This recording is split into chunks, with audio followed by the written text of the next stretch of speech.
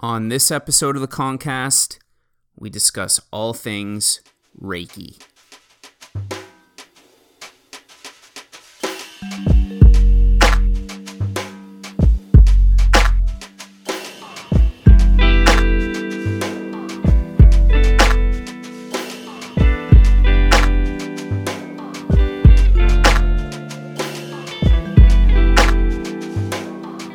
Good morning, everybody. Happy Friday. My name is Connor Collins. I'm a registered massage therapist and a sports injury therapist practicing 45 minutes outside of Toronto, Ontario in Canada. And welcome to the Concast, a podcast where we discuss injuries, wellness, and all aspects of health and healing in an attempt to explain some of the things that you as a patient might experience, or if you're a therapist, you may experience it as well. Trying to get a better understanding of everything. So I'm glad that you've joined me for this week's Thought Experiment, episode 26 of the Concast, where we're going to talk about something that I am not experienced in really at all, which is Reiki or energy healing. And I'm very aware that there are many subsets of Reiki and energy healing. And when I first started to search this, there are some articles that are saying there are 64 types of Reiki. There are others that are saying 3 or 4.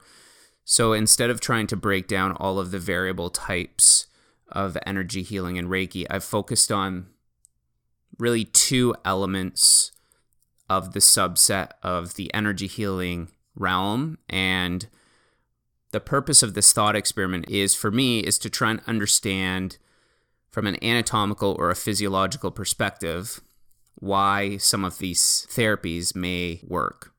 When you look at the meaning or the definition of Reiki, Reiki has this sort of universal meaning of life force energy, is defined as a light touch therapy or hands-off therapy, can also be done at a distance. And it's been described as having this direct effect on spiritual energy. This was discovered in the 19th century in Japan by a Buddhist monk named Usui, and then came to the United States by way of Hawaii in the 1930s, and then more prominently into the mainland in about the 70s, and it's been practiced ever since. The claims: it is working on life force energy or energy fields, and by performing some of the techniques that Reiki practitioners perform, you're releasing blocks of energy within the body, and these energy blocks are subsequently related to things like pain, injury, and a number of other variety of conditions ranging from anxiety to depression, etc. Now, I first want to say that I'm not making any claims about Reiki in and of itself and Reiki treating or fixing any of these conditions. When I went into PubMed to attempt to look up studies on Reiki, to be frank, I was expecting to find nothing, and I found thousands and thousands of studies. So this has kind of caused me to question my own knowledge of Reiki, and I'll probably dive even more into this. But from what I've read so far, the overall and overarching conclusion is studies aren't saying it doesn't work. There are some studies that says it does work, and there are quite a few comparable studies looking at Reiki against traditional manual therapies, and some of these studies would say that they are comparable to other manual therapies, and the majority of these are when you're applying light touch as opposed to some sort of distance technique or non-touch technique. And I think that for that purpose, I'm not going to discuss light touch Reiki, because for me, it's impossible to separate light touch Reiki from any other manual therapy. The minute that you're placing your hands on a person, a Reiki practitioner can say that I'm setting an intention to do some sort of energy work. And a manual therapist may say, well, I'm setting an intention to do X, Y, Z. And who's to say those intentions aren't the exact same without a different verbiage behind them? So I think it's virtually impossible to suggest that when you have your hands on a person, you're doing Reiki versus XYZ. One person could say they're doing Reiki by holding the arm. Another person could say they're doing an osteopathic technique. Another person could say they're doing passive range of motion. And so there is no scientific way of separating that out. Therefore, we're not going to be discussing light touch Reiki any further. We're only going to discuss the Reiki that you're not touching the patient at all, or you're doing Reiki from a distance. Now, the other interesting thing in the research is there's a lot of Reiki that's being done in hospitals. And this was surprising to me. And a lot of it's being done on chronic pain patients in these settings where comfort is a priority for the patient. And it's not that I'm discounting it being in the hospital setting. I'm just frankly surprised that it's in the hospital setting as much as it is. So I think the two major types of Reiki that I want to discuss are no-touch Reiki and distance Reiki. So no-touch Reiki being the therapist and the practitioner in the same room. The therapist that's applying the Reiki session is not coming in contact with the patient at all. So the hands might be 1 to 2 to 3 inches away from the actual limb or area of the body that the practitioner is treating, with the claims that that is changing energy fields within the body, unblocking those energy fields, and then the subsequent unblocking of those energy fields is leading to overall better health, wellness, reduction in pain, improvement in injury outcomes. The second type is distance Reiki, where the practitioner is not in the room. Sometimes they're not even in the same country or continent, and the claims are that they're doing therapy on that individual from a distance. So I think the first topic that we'll discuss is the no-touch Reiki, where the therapist and the practitioner are in the same room. Before we go into potential mechanisms as to why this works from a physiological or anatomical perspective, we want to discuss something that's quite well known in the field of neuropsychology, which is the concept of peripersonal space.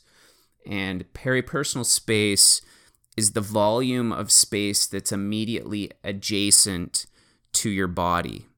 So everybody's peripersonal space is a little bit different, but this is the area around my body that my body occupies that is greater than the actual size or volume of my anatomy. This relates to really three things in the neuropsychology world: visual processing, so the ability of the eyes to relate to space. And if you think about things like athletics and sports, we've got our peripheral vision, and we've got our ability to slow a game down or speed a game up based on our visual processing. And the thought is that really great athletes have really attuned visual processing, and this allows them to see the game more slowly. You know, people like Sidney Crosby in hockey or Wayne Gretzky are thought to be able to slow the game down. And there's some truth to that, in that has a lot to do with their visual processing. So a person's ability to process their surrounding environment or then take away their visual processing has an ability to augment their peripersonal space. So it can make it larger or it can make it smaller. The other element, or second element to peripersonal space, is proprioception. And proprioception is the use of all of the receptors in our body, joint receptors most prominently, to understand our body's awareness in our space and our environment. So this can affect things like our coordination. This can affect things like our balance or our movement and spatial awareness. So things like clumsiness, again, athletics and sport, how coordinated we are. This is generally our proprioception. And then thirdly, and often less discussed, is something known as interoception. And interoception is our sense of the internal state of our body, which is both conscious and subconscious. So these three things, visual processing, proprioception, and interoception, are the reasons that we are able to sense things around our body. So if you were to close your eyes right now and somebody else was to wave their hand 2 to 3 inches behind the back of your head, you would be able to sense that. And some people would say and argue, well, you would be able to hear the movement of the hand. Well, if you do that lying down on the underside of the foot 2 to 3 inches away or along the outside of the leg, you're able to sense that something's there. Even if you're not moving the hand, if you're able to place the hand 2 to 3 inches away, you're still able to sense these things in the research. And so this concept is peripersonal space, the volume of space that your body occupies that's greater than the size of your body. And that is variable amongst people. And some people have a larger peripersonal space and other people have a smaller peripersonal space. And this may be, in fact, lending truth to this concept of you're in my bubble or you're encroaching on my personal space.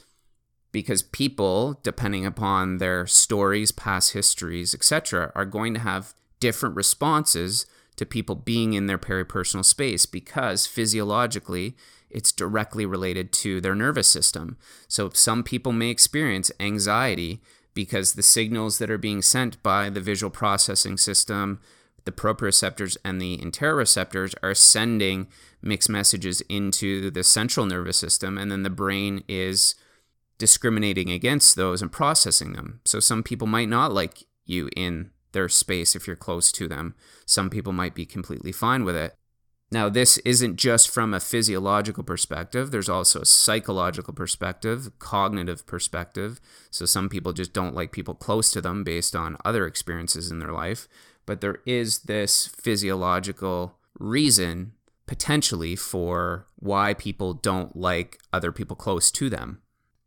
So I think this concept of peripersonal space is a good foundation for the discussion around why are some scientific reasons why Reiki may work. And let's start with the no-touch Reiki. So I think the first is that concept of peripersonal space is having somebody close to your peripersonal space in a comfortable environment therapeutic for you. So if we look further into peripersonal space, and in particular the concept of interoreception is thought to aid in self-awareness. Interoreception is also known as visceroreception. We have these receptors within the body that are responsible for monitoring aspects of our respiratory system, our digestive system, our cardiovascular system. So if we look at these from a subconscious perspective, we've got interoreceptors that are in our blood vessels and they help monitor our heart rate. They also help monitor our blood pressure. Now, I don't know right now that my blood pressure is 120 over 78, for example, but inside my body, the interoreceptors know exactly what my blood pressure is and are adjusting accordingly. I also don't know that my blood sugar might be 4.8 right now, but my interoreceptors that are monitoring that continually throughout the day are well aware of what my blood sugar is. So there's these physiological processes that are going on. Now, the interoreceptors are also part of our nociceptive system.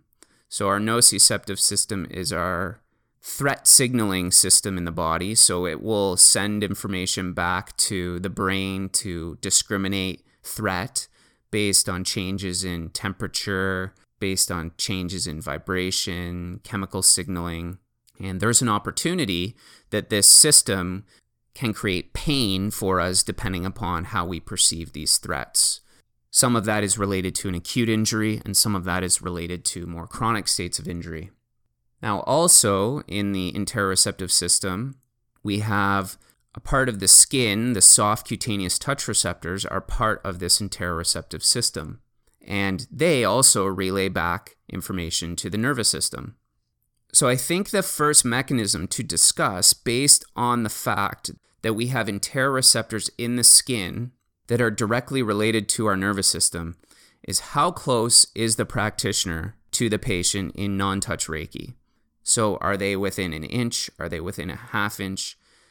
And how long is the hair on the body in the area that they are touching? Because if you are not touching the skin, but you are coming in close enough contact with the hair, then you are influencing soft cutaneous touch receptors in the skin, which are going to send signals back to the brain. These can have positive influences on predominantly pain and comfort. They could influence things indirectly like the tone of tissue, which again would carry over into things like potentially influencing joint range of motion and overall function. So one of the thought processes might be, if you're close enough to influence the hair, then you're close enough to influence the skin. Therefore, you may be close enough to influence the nervous system in response to that, influencing the interoceptive system, which is part of that concept of peripersonal space, and having positive influence over a person's self-awareness in peripersonal space, and then having carryover into potential benefits of everyday life. So that's mechanism number 1, influencing the interoceptive system in peripersonal space. Potential mechanism number 2, and I think this is a huge one, is the concept of company. So there are 2 people in a therapeutic environment, and generally you're not talking in a Reiki session. So there's this concept of company.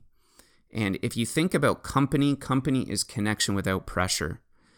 And this is one of the reasons why being in a relationship with somebody that you're not around on a regular basis can be so challenging, is that this concept of company allows you to connect with an individual on a regular basis without having any pressure to do so.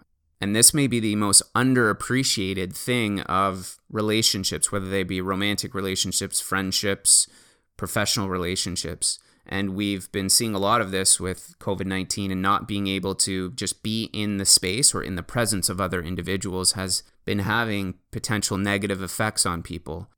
And there are plenty of people in life that don't have the luxury of having company. And just because you're in the presence of somebody, it doesn't mean that you perceive that company as positive. So if you're in a friendship or a relationship that isn't going well, and you're having hurdles and you're not discussing it, but you're in the presence or company of that individual, then that company can be very, very awkward. It can be very unsettling, unnerving, and that can do negative things for the nervous system. It can cause you to question that relationship. It can cause you to have anxiety around it. It can cause your stress response to go up. Anytime our cognitive stress response goes up, there is an opportunity for physical stressors to come into play, especially if we already have an injury or we already have a chronic condition that we're experiencing. Elevating cognitive stress, we know, or mental stress, can potentially have negative carryover to this. Now, if, for example, you're in one of these negative scenarios and now you're seeking something, you're seeking a therapeutic intervention, part of that therapeutic intervention is you're seeking positive company from somebody else. You might just want to be in the presence of somebody else to get away from that unsettling situation. If you are a person that is on their own a lot and they aren't in any relationships and they spend a lot of time being by themselves, then maybe they just want to seek the company of another individual through a Reiki session. And so this aspect of company and the seeking out of positive company, I don't think can be underestimated from a positive psychological aspect. I mean, people are looking for positive relationships and positive company all of the time. And so is it that you're in the company of somebody that you appreciate and you value their insight, and therefore you're getting a reduction in overall stress response and then seeing positive carryover into certain aspects of your life as a result of that? So that's number 2, is don't underestimate good company. And I think we can look at that in a therapeutic setting, but just generally in life as well. Don't underestimate the positive effects of just having somebody around that you appreciate and you're not necessarily talking to them. That can go a long way for developing positive relationships. The third is the concept of down-regulating our sympathetic nervous system. So we have 2 channels in our nervous system, most commonly in our autonomic nervous system, and this is our automatic portion of our nervous system. We've got our sympathetic response, which is responsible for fight or flight. This increases our heart rate, our blood pressure, our sugar within the blood, And the example that's often given is running away from a bear in a forest. We need our nervous system to be really, really heightened to do that. And then we've got our parasympathetic nervous system, more rest and digest. So it helps decrease our heart rate, our blood pressure, our blood sugar. And with respect to pain, the parasympathetic nervous system generally reduces pain, where the sympathetic nervous system generally will increase a more painful experience for the individual. When we're in a Reiki session, especially if there's no talking, we're lying on the table, we're in a calm position, we may be instructed to breathe a certain way during the session. There may be some intentions that are set at the top of the session, and these are very meditative actions. And I would be curious to see a Reiki session studied against a meditation session and to see whether or not there were any different outcomes. Is one of the reasons why Reiki works, you're in this meditative session for 30 minutes to an hour. You're getting some manual therapy done, but you might also be reflecting on these intentions that you've set. You might be going through breathing and meditative practice. And we know that there are several positive benefits to meditation in influencing the nervous system, influencing pain experiences. And so is it just that you're going through this meditative session and the therapist happens to be in the room with you? Number 4 is the patient-therapist relationship. And this kind of goes back to the concept of company in number 2. But what is the relationship between patient-therapist? Does the patient or the client trust that therapist? Is there good elements of communication? Does the therapist care about the patient from a therapeutic standpoint? Has the therapist shown empathy and sympathy towards the condition that they are treating? And again, the patient-therapist relationship we know has really profound effects on patient outcomes. And this has been studied in medicine for a long time. The more that a patient trusts the therapist, the better the outcomes they have, and that's well known. So is it that the person that's seeking the session, they're already maybe interested in Reiki, or maybe they're not, but upon having that interaction with the therapist who shows empathy and sympathy for what they're going through from an injury standpoint or a pain standpoint, that helps paired with these other elements to improve their outcomes. Number 5 would be the word that I don't love to use, is the word placebo. People would say, well, Reiki works because it's placebo. One concept of placebo is that something works because I have the expectation that it's going to work. I have a patient that comes to see me. They've been referred from a friend who is somebody that they already trust. They come to see me. They say, Connor, John referred me. He said really great things about you. I treat them. They get 100% better in one treatment for a condition that they've had problems with for 2 years. I could argue that I'm a really good therapist. Others would argue that it's placebo because they already had the expectation it was going to work because it worked for their friend Rob, who referred John in the first place.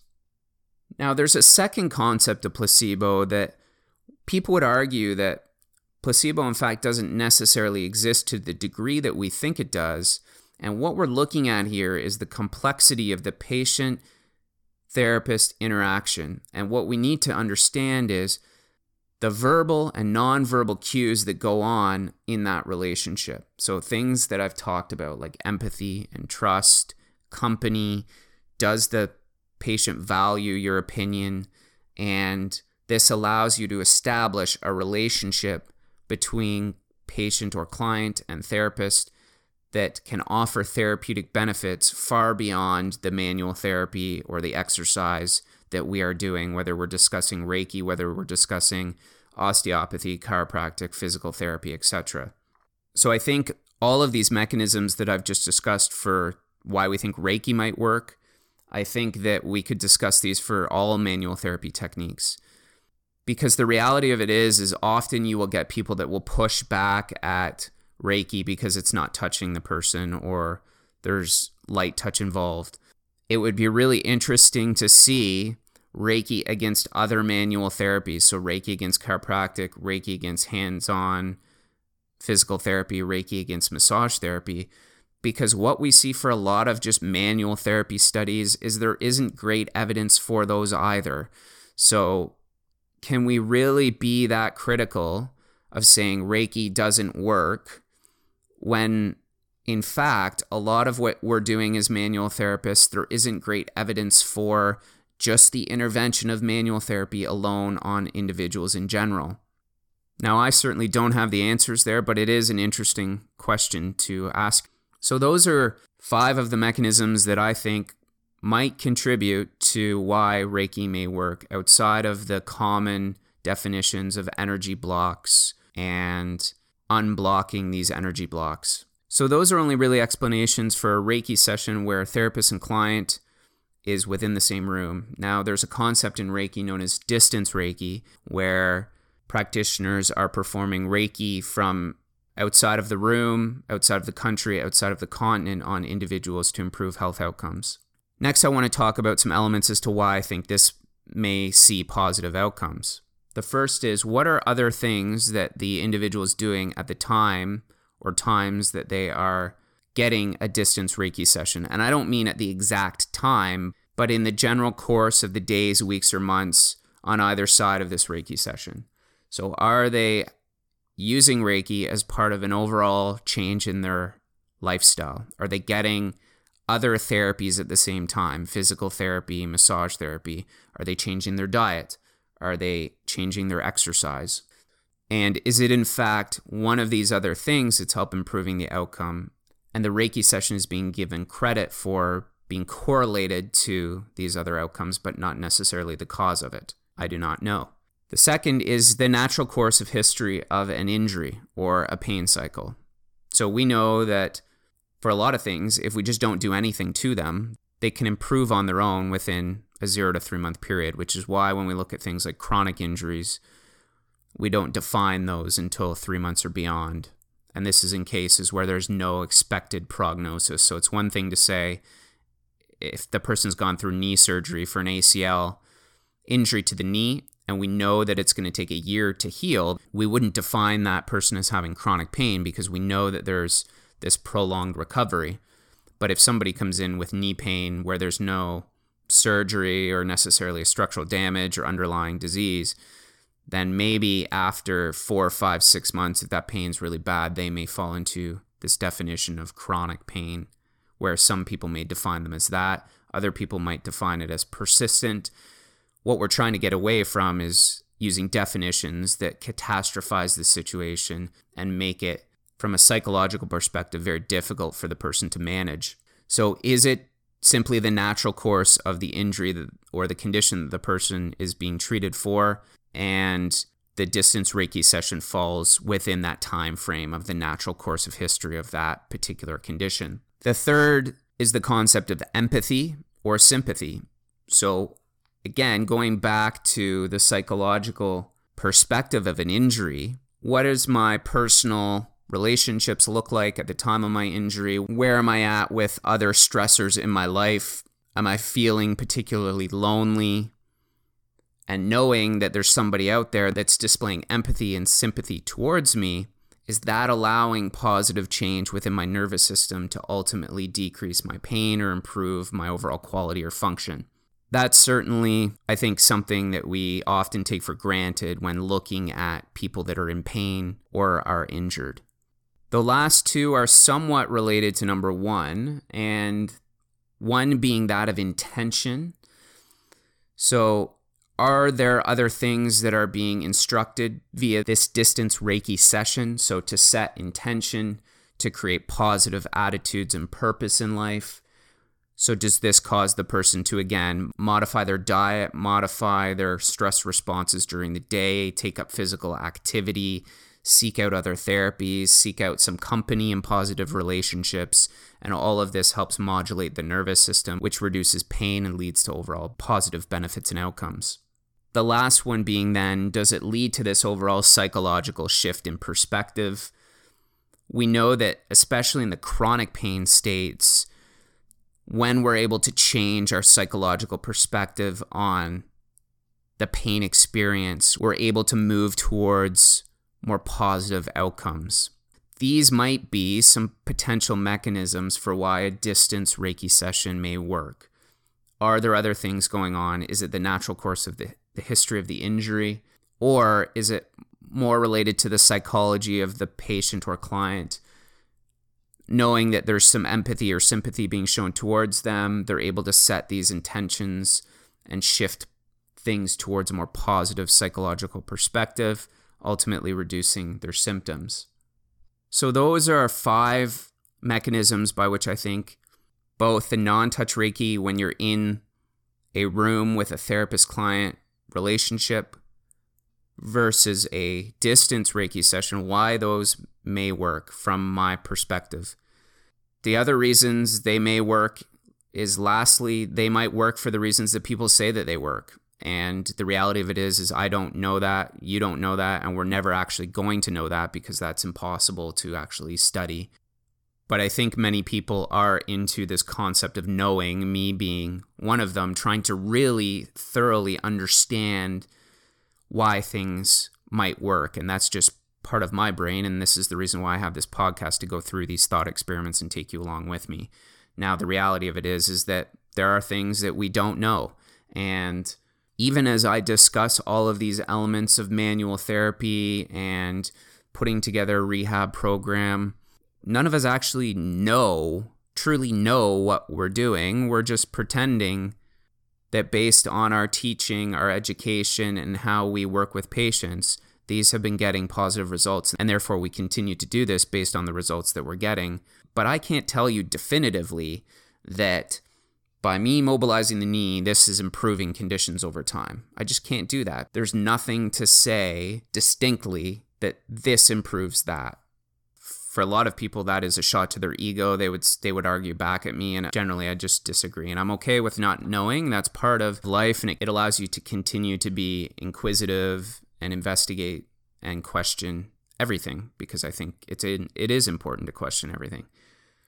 Now, the one thing that I do want to close with is this podcast wasn't meant to be insulting towards Reiki in any way. I think that any therapeutic intervention has its place. The danger becomes, and this is not only to Reiki, this is any field, I've seen it in any field by a number of different practitioners, including medicine, is that when we make claims about things that are unsubstantiated, that's where things become dangerous. And this goes for, like I said, every technique and every intervention. So if somebody's making claims about things that are completely unsubstantiated, if they're making claims about effects on chronic diseases like cancers, and this actually causes a cure in your cancer and it's completely unsubstantiated, then that's where I have a problem, in that what you're saying is not true and it can be dangerous towards that patient, and it can cause them to maybe go off maybe medications that are substantiated in the research, or choose to not take a medication that might help, or a therapy that might help that is more substantiated in the research, and that's where things get dangerous. And one more time, Reiki is not the only thing that would be guilty of this. I've literally heard and seen it in everything: massage therapy, physical therapy, chiropractic, medicine, osteopathy, psychology. When we make unsubstantiated claims, the potential negative consequences of those with result to the therapist-client or therapist-patient interaction can be significant. And so that's what we have to be mindful of. If we're using terminology like, this might make you feel more comfortable, this might create a reduction in pain, it may not, there is this to prove it, there isn't, and being honest with the person or persons that we're treating, I think that's more valuable than saying definitively, this does this, and as a result, you're going to see this. Because like I said, I don't know that. At the beginning of my career, I certainly thought that I knew that. But as soon as my ego got out of the way and I understood that I actually don't really know any of what I'm saying towards patients, I can't definitively say that, then I stopped using that language and said, some of this suggests that this might be one of the reasons why, But as long as my patients continue to have positive benefits, I'm okay with not knowing. So that wraps up episode 26 of the Concast. As always, folks, I hope you found this valuable. Let me know in the comments reasons why you think Reiki may work or not work, and what are your thoughts on the therapeutic intervention as well? Do you think it has a utility in the therapeutic space? I'd love to know. Have yourself a great weekend, folks, and we'll see you in the next one.